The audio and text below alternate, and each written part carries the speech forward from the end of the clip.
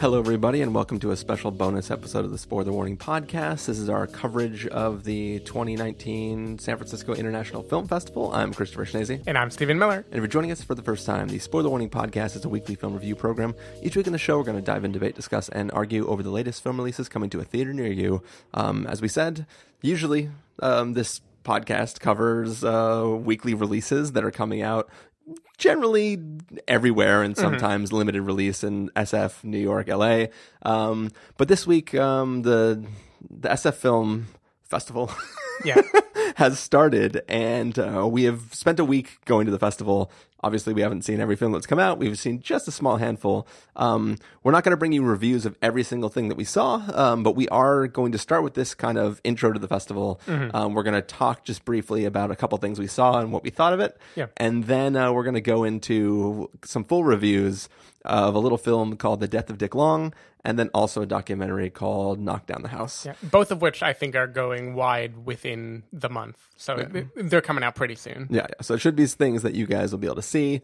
One of them is landing on Netflix in a month, so that definitely be able to see that one no matter what. I guess briefly, how have you enjoyed the festival so far, Stephen? It's been fine so far. I feel like last year I got lucky in that there were a few kind of big Sundance hits that made it to the festival that I was able to catch. That seems to be the main allure of SF Film, is like after Sundance, they kind of get to pick, like, these are the biggest movies that came out. We get to highlight them in our festival too. This year, there are some of those, but I'm kind of traveling during most of them. Like The Farewell, for instance, is a thing I really wanted to catch that you will probably be talking about next week. So after I got past the idea that there weren't like many movies that I recognized coming out, I've enjoyed what I got. Like, it's been an eclectic combination. I'm not going to tell you the ratio I have of liking versus not liking it, because that'll probably spoil the reviews. But I felt pretty good about it. It's skewing more towards documentary, but I think documentary is a great format for this festival, so I'm into it. I think last year we were unlucky, but it turned out to be sort of lucky. I mean, we were getting ready to leave for the Tribeca Film Festival, and we kind of found out about the SF Film Festival like late, but we were able to get just a few little gems that we were really excited about, and that kind of got us hyped to go over to Tribeca and watch some films there. This year we were like pretty ready looking at the list before, and I think that we like booked a lot more things than we would have last year because we didn't know about the festival. So I think that like something about last year, like getting into the hype, I was like fully alert. Like even when we got to New York, we were like staying up till 3 a.m, getting up early, working regular hours. I remember how young we were back then. and like now it's just like, oh, it's a normal work day, and then go watch a film, and I'm exhausted every night. So yeah, I mean, the festival is just getting started. I hope there's some good things to come. But yeah, it's been kind of a hectic first week, and I'm hoping that like I settle into things and I get back into like the peak excitement. You're the only one who's had a multiple film in one day experience so far. I don't even know if I have any scheduled. I don't think I do. No, I can't, because I'm gone next weekend, and I wouldn't do that on a school night. I mean, a work night. But yeah, so this is going to be sort of freeform. We're kind of just going to hit a few things that, as opposed to the scripted ones that we normally do. Tightly written conversations. Well, I just mean like normally we have a format, we have the opening, then we go to the thing, and then we watch the trailer. We're just kind of gonna hit and briefly describe some of these films. Or experiences. One of them is not actually a film, but it's sort of a film-related talk. Chris might argue 2 of them are not films.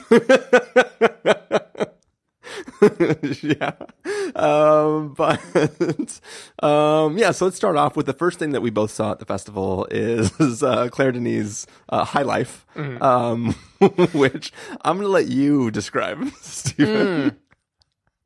High Life is an art house film that happens to be set in space about a guy with a baby in the future where prisoners have been shipped off into spaceships, and he is slowly we kind of learn how he got to be one of the only 2 people left alive.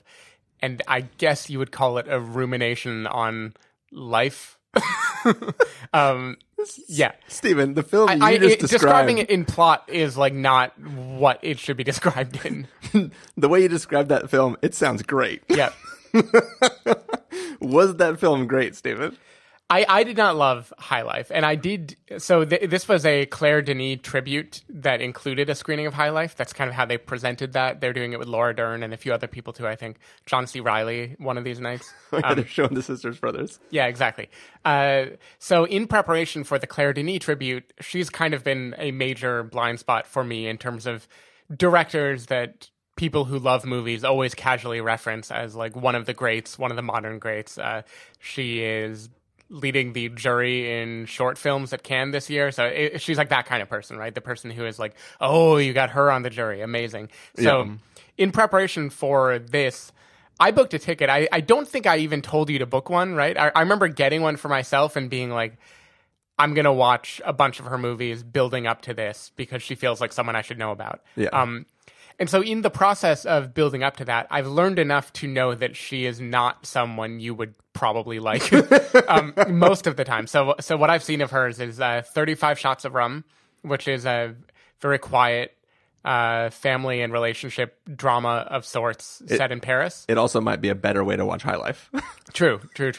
And that one I'll say is tender. I don't know if you would love it because nothing, like, it's one of those movies where nothing really happens. Yeah. But it is a very sweet, gentle movie. It's like not a movie you'd be aggravated by. It has some really beautiful character moments. I'm fine with a film where nothing ever happens as long as something is said. Yeah. So that's really where it comes down. Yes. I should say that was the second one of hers I've seen because I watched Let the Sunshine In, last year's movie, in preparation for our like end of the year award, and that was a quote romantic comedy starring Juliette Binoche, and it first clued me in as to what she does because it was very like you're seeing a romantic comedy, but you're hardly ever seeing them actually in the relationship. You're just seeing her after in like scattered moments, and you have to figure out like what the hell is going on in this movie. Yeah. And that is kind of like a through line in her work, I think, is like you figure out what the hell is going on. I'm going to give you, potentially beautiful images and make you ponder with it. And so like that's what she does. I saw White Material, which I liked quite a bit actually, which is her movie set in some part of Northern Africa, I believe, in like colonial period of time, which is where Claire Denis grew up. And it's kind of about an uprising that happens there, and a woman who owns one of these like sugarcane farms, plantations, I don't know what you call them there, who is like trying to stay there even though it's clear that like the world is going to hell around her and she has to get out. That was a more kind of traditional drama, and I think you would actually maybe like that one. Okay. But anyway, all that to say, like, I was using this as an excuse to watch her movies. I couldn't get Beau Travail because it's not available anywhere, I've learned. I have more things in tow. But the main thing about her is the movie is hardly ever about plot at all. It's scattered images. The characters are going to frustrate you, their motivations, and you're either on board with that or you're not on board with it.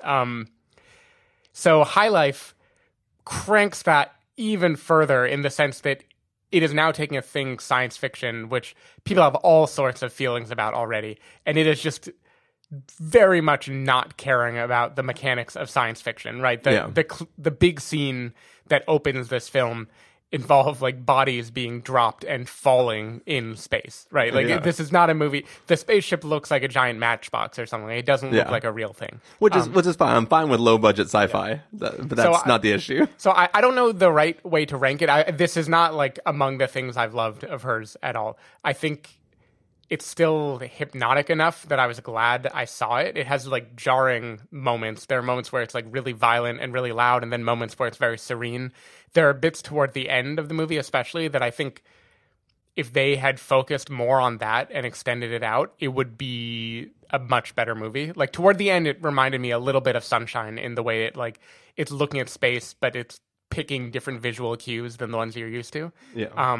And some plot things that are very similar to Sunshine, actually. But yeah, I don't know.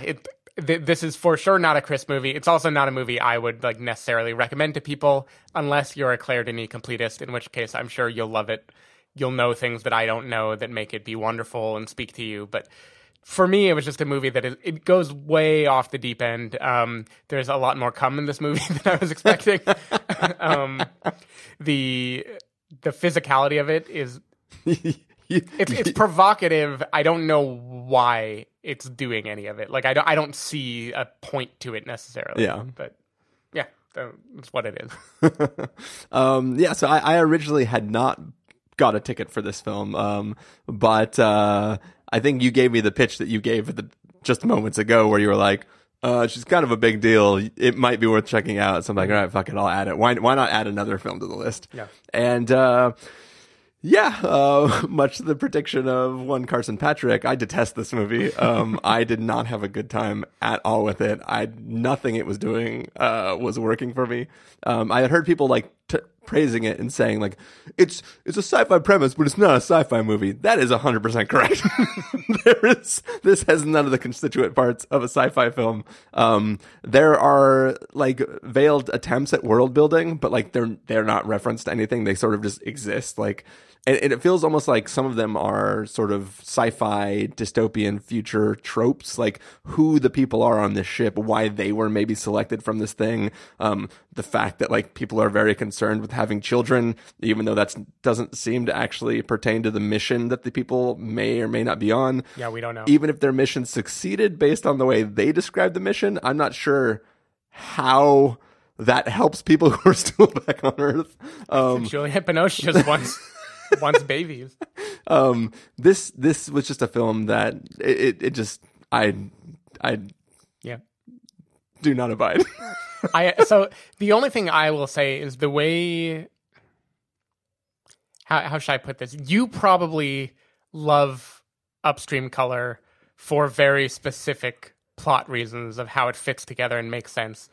To me, the reason I like Upstream Color is just those visuals, and it felt like scattered scenes. I didn't have a fucking clue what was going on, but I loved it because it put me in a trance. This movie doesn't put me in as much of a trance, but it had little bits of that joy that I still got from it. So I think it speaks to like probably if Upstream Color hadn't meant anything to you at all, you would maybe walk away and be like, what the fuck was I just watching? Yeah, and that is true, but I think that at least Upstream Color is dealing with certain sets of emotions that you can understand even if you don't know what the fuck is happening in that film. And I think that this film, they're very inaccessible. Robert Pattinson, we have no idea how he feels about anything. Yeah, everyone is very abrasive too in general. And some of the visuals too, like it leaves you with not like a wow that was shocking. It leaves you with like is this a woman trying to impregnate people while trying to not be pregnant anymore? Like there was I didn't understand what was happening in that scene, and I think you know the scene I'm talking French about. Bo Burnham. There's a lot of the stuff that this film is doing. I feel honestly a lot like I felt watching Madeline's Madeline, where I was like, there's stuff happening and somebody thinks it's real smart. And I just don't appreciate it. So I think your review of Madeline's Madeline was like, there's a lot going on and I don't like any of it. That's basically exactly. I think we were talking about something, whether or not we were going to do full reviews of every film or just some of the films. And I said, I'm going to let the cat out of the bag. I did not fucking like that movie. Yeah. And you said something like, that's like the most obvious cat ever. So I forget exactly what you said. Yeah, I thought it was completely clear. I should mention too, we got off wrong foot at the festival because we were seated toward the back right of the first theater. I'm not going to say who didn't let us move to the balcony, but it wasn't me. We picked seats, and then Steve was like, I just went to the bathroom and checked the balcony. It should be cool. And I was like, we're already here. Yeah, because the balcony was empty, so we could have been like front row of the balcony. It wasn't like we were fighting about whether or not we moved to the balcony. It was just like. Anyway, it quickly became apparent during the Q&A because they front-loaded it with a talk with Claire Denis. Yeah, because it wouldn't make sense to let people talk afterwards. Yeah, which is unfortunate because like I think her talking afterwards, probably like the charm factor would help a little bit in like letting her kind of answer what she was thinking about when she was making the movie. I can't imagine the questions from the audience. Oh, Claire, wonderful film. The scene where Juliet rides the Sibian, what was the goop that comes out of the pipe? Was that sadness? Anyway, There was a very squeaky door that we were next to. There was a very squeaky door, and every single audience member walked through it multiple times over the course of that Q&A and then the movie. A squeaky is not even the right word. It was making an like otherworldly drilling noise every time it opened and closed, and it led me to hate my fellow man in a way which is not a good mood to be in when you're watching a very, very, very impressionistic film that you're either enjoying because you feel good while you're watching it or you are not. Yeah. Just on that, I mean, I don't want to drag this out too long, but if I could do one more festival rant. Mm-hmm. There is time between when a film ends and when the Q&A starts. You know whether you're the type of person who wants to sit through a Q&A. Fucking leave. Yeah. Just leave if you're not the kind of person who wants to stay in the Q&A. God, all the people who like wait till the credits are done and then the lights go up and then they walk away. Ugh. No, those are not even the people that I hate the most. I hate those people. Mm-hmm. What I also hate is everyone who leaves after that and just stands up and their chair goes doom, doom, doom, doom, doom, doom, doom, doom. And what'll happen is everyone hears that sound, that distracting ass sound while you're trying to listen to a person talk about the film that you just watched. And no one after the first person to stand up goes doom, doom, doom, doom, doom, doom, doom, doom, doom. Mm. And then everybody goes like, oh, maybe I should hold my seat as I get up and let it not bounce like that. But no. And what happens is one person stands up and then somebody else goes like, fuck, I should leave too. And then they stand up. So you get doom, doom, doom, doom, doom, doom, doom, doom, doom, doom, doom, doom. And it's like this, the worst drum circle you've ever been in. Mm-hmm. Just happening. It's basically just the soundtrack to High Life happening every 4 seconds after every other Q&A. And I want to stand up and just go, fucking stay in your seat. But I'm not going to do that because then I will look like a lunatic. Instead, I'll just do it on this podcast. Yeah. Because it's a safe space. But yeah, it's really friggin' tiring. I hear you. I will say I didn't clue into the seat noise, so you should consider the occupation of house tuning, maybe. We'll get to house tuning a little bit later. But yeah, so let's move on to the next thing. This is one thing that you saw that I did not see, and that is the State of Film talk by Boots Riley. Yeah. Why don't you tell us a little bit about that? Yeah, it was cool. So every year they do a speech / presentation / open-ended talk by someone in the movie industry. They call it the State of Cinema address. But it isn't really about the state of cinema. It's like pick a topic, and it's closer to like you have an hour-long platform. Say whatever you want to say about film. What's the deal, film? So it should probably surprise no one that Boots Riley spent the majority of his time tying politics into film, in particular, like leftist / progressive politics and like how that influenced cinema. I mean, sorry to bother you. Of the many movies that came out last year about the Black experience, that was the one that tied it very much to economics and like labor groups rising up, right? It was very much like a call to action. It was a like Occupy Wall Street type film. And so he talked for a while about, first he opened with a rap, which was cool. I don't think the audience who like goes to see these talks are normally expecting that. So that was a cool way to kind of break the ice. But then he talked through kind of the history of film and how in like the early, like the 20s and 30s, there were clear like socialist communist movements in the US that existed. And then to help fight the Nazis, they kind of signed an agreement that they would stop organizing because they didn't want to hurt the economy. They didn't want to shut down factories and stuff during the war. And then they moved underground after that. And when they moved underground, the main way that they expressed themselves was through art.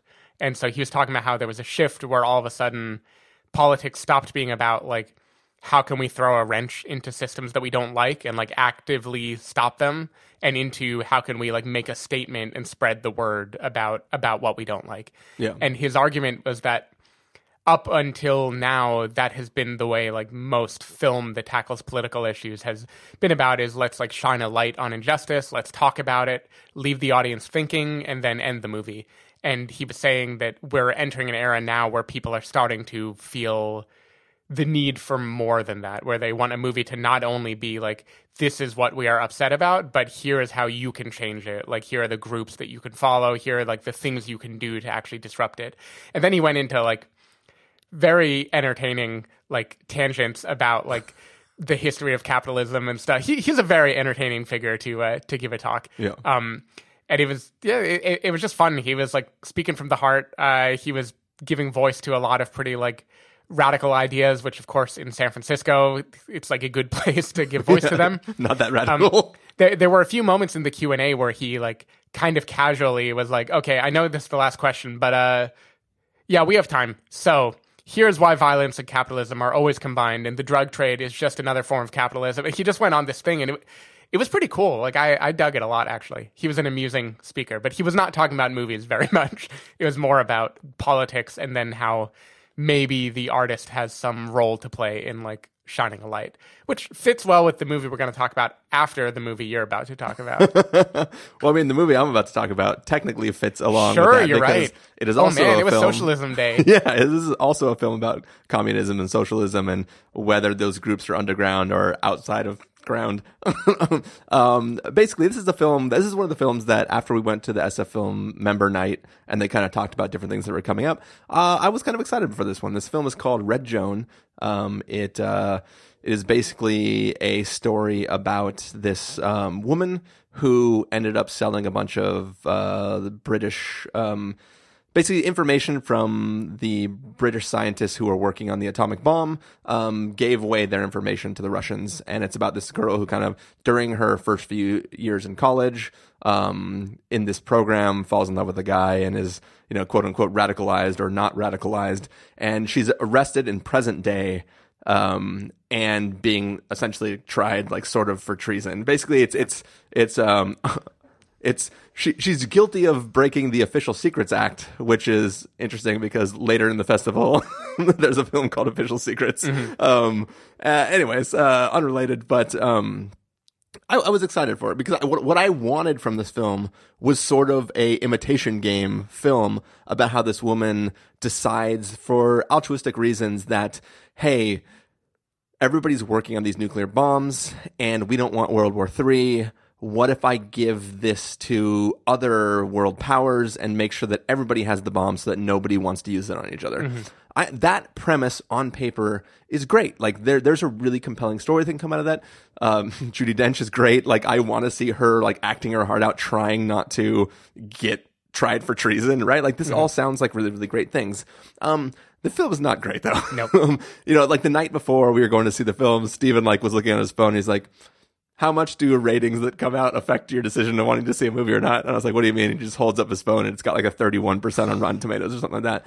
And I was like, there's not enough reviews. Maybe what they don't like is it's too melodramatic, or maybe what they don't like is it's this and this. I was like, there is enough there that I could enjoy the film. And I think that what I got was not the type of thing that I could celebrate, even though it wasn't great, because it was just bad. So part of the problem is this isn't about a woman who falls in love and is slowly radicalized. Like the way they trade their sells it is she meets this guy. The guy goes, hey, you want to come to my movie night? And then while she's there, she makes all these friends and slowly learns that they're all communists and then gets tricked into giving up the secrets, right? She does meet a guy, falls in love, and he goes, would you like to come to my movie night? And she's like, oh, sure. She gets there, and the movie night opens with them doing a communist, like, chant thing together. And there's never a moment where she doesn't know these are communists. And then, like, literally, the loving embrace that her Russian immigrated to Germany boyfriend, he literally longingly looks at her and goes, my little comrade. And it's like, there's nothing subtle happening in this movie at all. And the ironic thing too is this movie has the Dumbo problem where they're constantly trying to let you know how smart she is, and the men are like undermining her and stuff like that. Ironically enough, the real woman was just a secretary. Mm-hmm. So the scenes in the film where like the scientist guys are like, oh, little secretary wouldn't understand all this math, they rewrote the character to be this genius, like Cambridge physicist woman, which is fine, but it's just funny that they're trying to be like really on the nose. They could have gone more imitation game, like directly, and made it so she wasn't trained quite as much as the other people, but she still was like brilliant. Yeah, like they could totally do that, but instead they wanted her to be top of her class, and but the real life story about the woman that this is sort of based on was just a secretary who the reason she was able to get all this stuff is because everybody underestimated her. So she was like, oh, well, I just have access to all the things. They don't think we got the balls to pull this off. Yeah, exactly. But so it's just, in the end, it's not a very compelling tale. And I think really one of the things the trailer kind of sold us of, okay, she gets arrested. Now this is the trial. The entire film is this flashback, right? And it literally ends with her being carted off from the house. Yeah. And it's not like, it doesn't even go to trial. Like, there's this big thing where, like, she wants her son to defend her because her son is also a lawyer. And it's like, will the son actually think she did the wrong thing or the right thing? Is he going to stand up for her or not? Like, I wanted a court case where you argue to the audience that what she did was the right thing. And instead, you just get a line where she goes, I was trying to prevent World War III. Given that it hasn't happened yet, I think I did the right thing. And it's like, there's no, I don't know, this film isn't doing anything with the concept. It doesn't make you happy that she supported the communists. Like, she has a dick boyfriend who constantly tries to get her to steal secrets, and she's like, you know what? Sure, I love you. Even though it doesn't make sense. It was long and not exciting in the way that I hoped it would be, and it's definitely no Imitation Game. Maybe what's it called? Open Secrets? Official Secrets. Official Secrets. Maybe that'll be closer because you've got the shared actress. And it's a little bit closer to Imitation Game. Yeah. I haven't been hearing positive things about it, though, so I'm hoping it's good. I'm hoping it's good. It is like the closing night selection, so I'm hoping there's enough there to bring me in and make me excited for it. But still gonna check it out. Yep. Cool. Yeah. So we've already leapfrogged over Death of Dick Long because we're going to talk about that in full. I guess we'll leapfrog now over Knock Down the House, which brings us to The Sound of Silence, the movie that we both saw in the Dolby Theater yesterday. Which, once again, another one that I was very, very excited to see. It's a very strange plot. It's about a man who is a house tuner. Essentially, he can key into the tones that different devices in your house make, and their resonance or dissonance with the key that your city creates can instill livelihood or depression in you. And he kind of goes to people's houses and like feng shui's the sound out of them. And Stephen, how did this film work out for you? I was not particularly excited going in to see this movie. In fact, the only thing I remembered or knew about this movie was Peter Sarsgaard was in it. I had literally, like, Joanna referenced something about like house tuning or something, and I was like, I don't know what you're talking about. She had learned more about the movie than I had, and she didn't even see it. So anyway, given that I walked in having like very little feelings about it, I think I feel okay about this movie. I think it has a really, really, really interesting premise. I think it like explores something that is very interesting. In the classic festival movie pitfall, I don't think it does enough with it to justify itself. It kind of like takes a cool idea, takes some cool feelings that like you get to toy with for the duration of the movie, and then it doesn't do enough character building to really bring it to a pleasant conclusion. Yeah. But I think as a short film, at least, or like something else, I think this is really cool. Like I enjoyed the idea of tuning houses. I think there's a lot of nice moments that are capturing kind of the vibrancy and the chaos of New York City, and the idea of like finding a little meditative place to like key into the quiet things happening in life and like subtly adjust them. I think that's really interesting. I also think the playing with like he believes himself to be a scientist doing rigorous work who is like helping people in the name of science. But then with Rashida Jones's character, they kind of compare him to acupuncture and other things that are more like, maybe this isn't science, but maybe it just makes people feel nice that they are doing something, right? So, like, I think the movie has a lot of nice enough things going for it that I was happy I saw it in the end. I just don't think it doesn't build to a satisfying conclusion. There's a lot of pacing issues in the movie where you expect more to be going on than is actually going on. And I just think in the end it doesn't... I don't know. It would be nice if it did more with this premise, but judging by the kind of festival curve of like, this is the thing I've never heard of before, let me check it out, I felt pretty happy. Yeah, like I'm a fan of Sarsgaard, and I usually check out his little movies, like is it The Experimenter or whatever? What is the one where he's playing the guy who does the shocking experiment? with all the people, with the guy behind the wall where you shock him if he gets a question wrong. Anyways, it's like a famous psychology experiment that's been like debunked and stuff like that. Anyways, whatever the movie's called, like I'll see him in these roles, and they're always really, really fun, and I'll watch them, and even if I don't love the film, I'll still be entertained by it. I think the problem with this film is its smarts is all of the meta stuff that the average listener or watcher cannot pick up on depending on how they see the film, right? Mm-hmm. There's a lot of work. Like this film was made in conjunction with like Dolby people, and like it has a special Atmos mix, and it's like all this attention and work went into dealing with the resonance of sound in the film and how it's presented and where it's presented, and like tuning the mixing of ambient noise and all these things where it's like, I so appreciate what you're doing. Yeah. I also would not know what you were doing if you weren't standing there telling me about it. Mm-hmm. And I think I was really excited for this idea that you can like, cause I mean, I will definitely pick up on a sound in a room. I'll be that guy who tells everybody there's this high pitched whine in their house, and then they'll be fucking mad at me forever because I clued them into this thing. Or like, I've definitely been where I've had to unplug like a charging plate because it's emitting a whine or something like that, right? So like I'm totally on board with this idea that changing the sound in your environment can change like your mental state. I thought it was really cool. I really liked the beginning of this film, and just the first times you see him, like it opens on him talking about the tone that a radiator in a guy's house emits, and he just cuts this little piece of copper that you would normally use to like secure a pipe to a wall or something like that, and he just wraps it around it and exposed, and just that little wrapping around theoretically is changing the pitch that's being emitted, and everything's fine. Mm-hmm. I'm like, this movie's rad. Yeah. And then it just never goes up from there, right? It's just that low, it's the visual representation of like the Dunkirk sound that's just droning, and it makes you dread, but like it doesn't go anywhere. It feels like it's going up, but it's never actually going up because it's just repeating that over and over and over.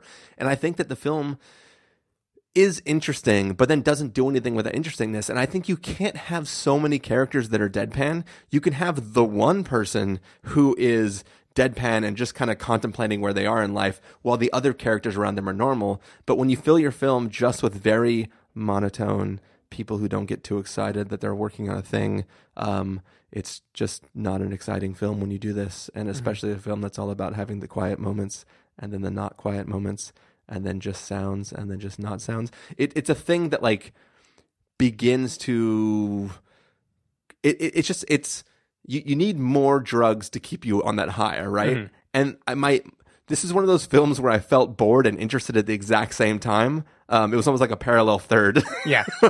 Beautiful.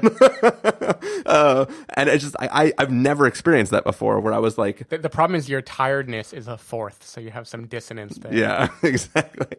But yeah, so it's just a thing that I really wanted to love this.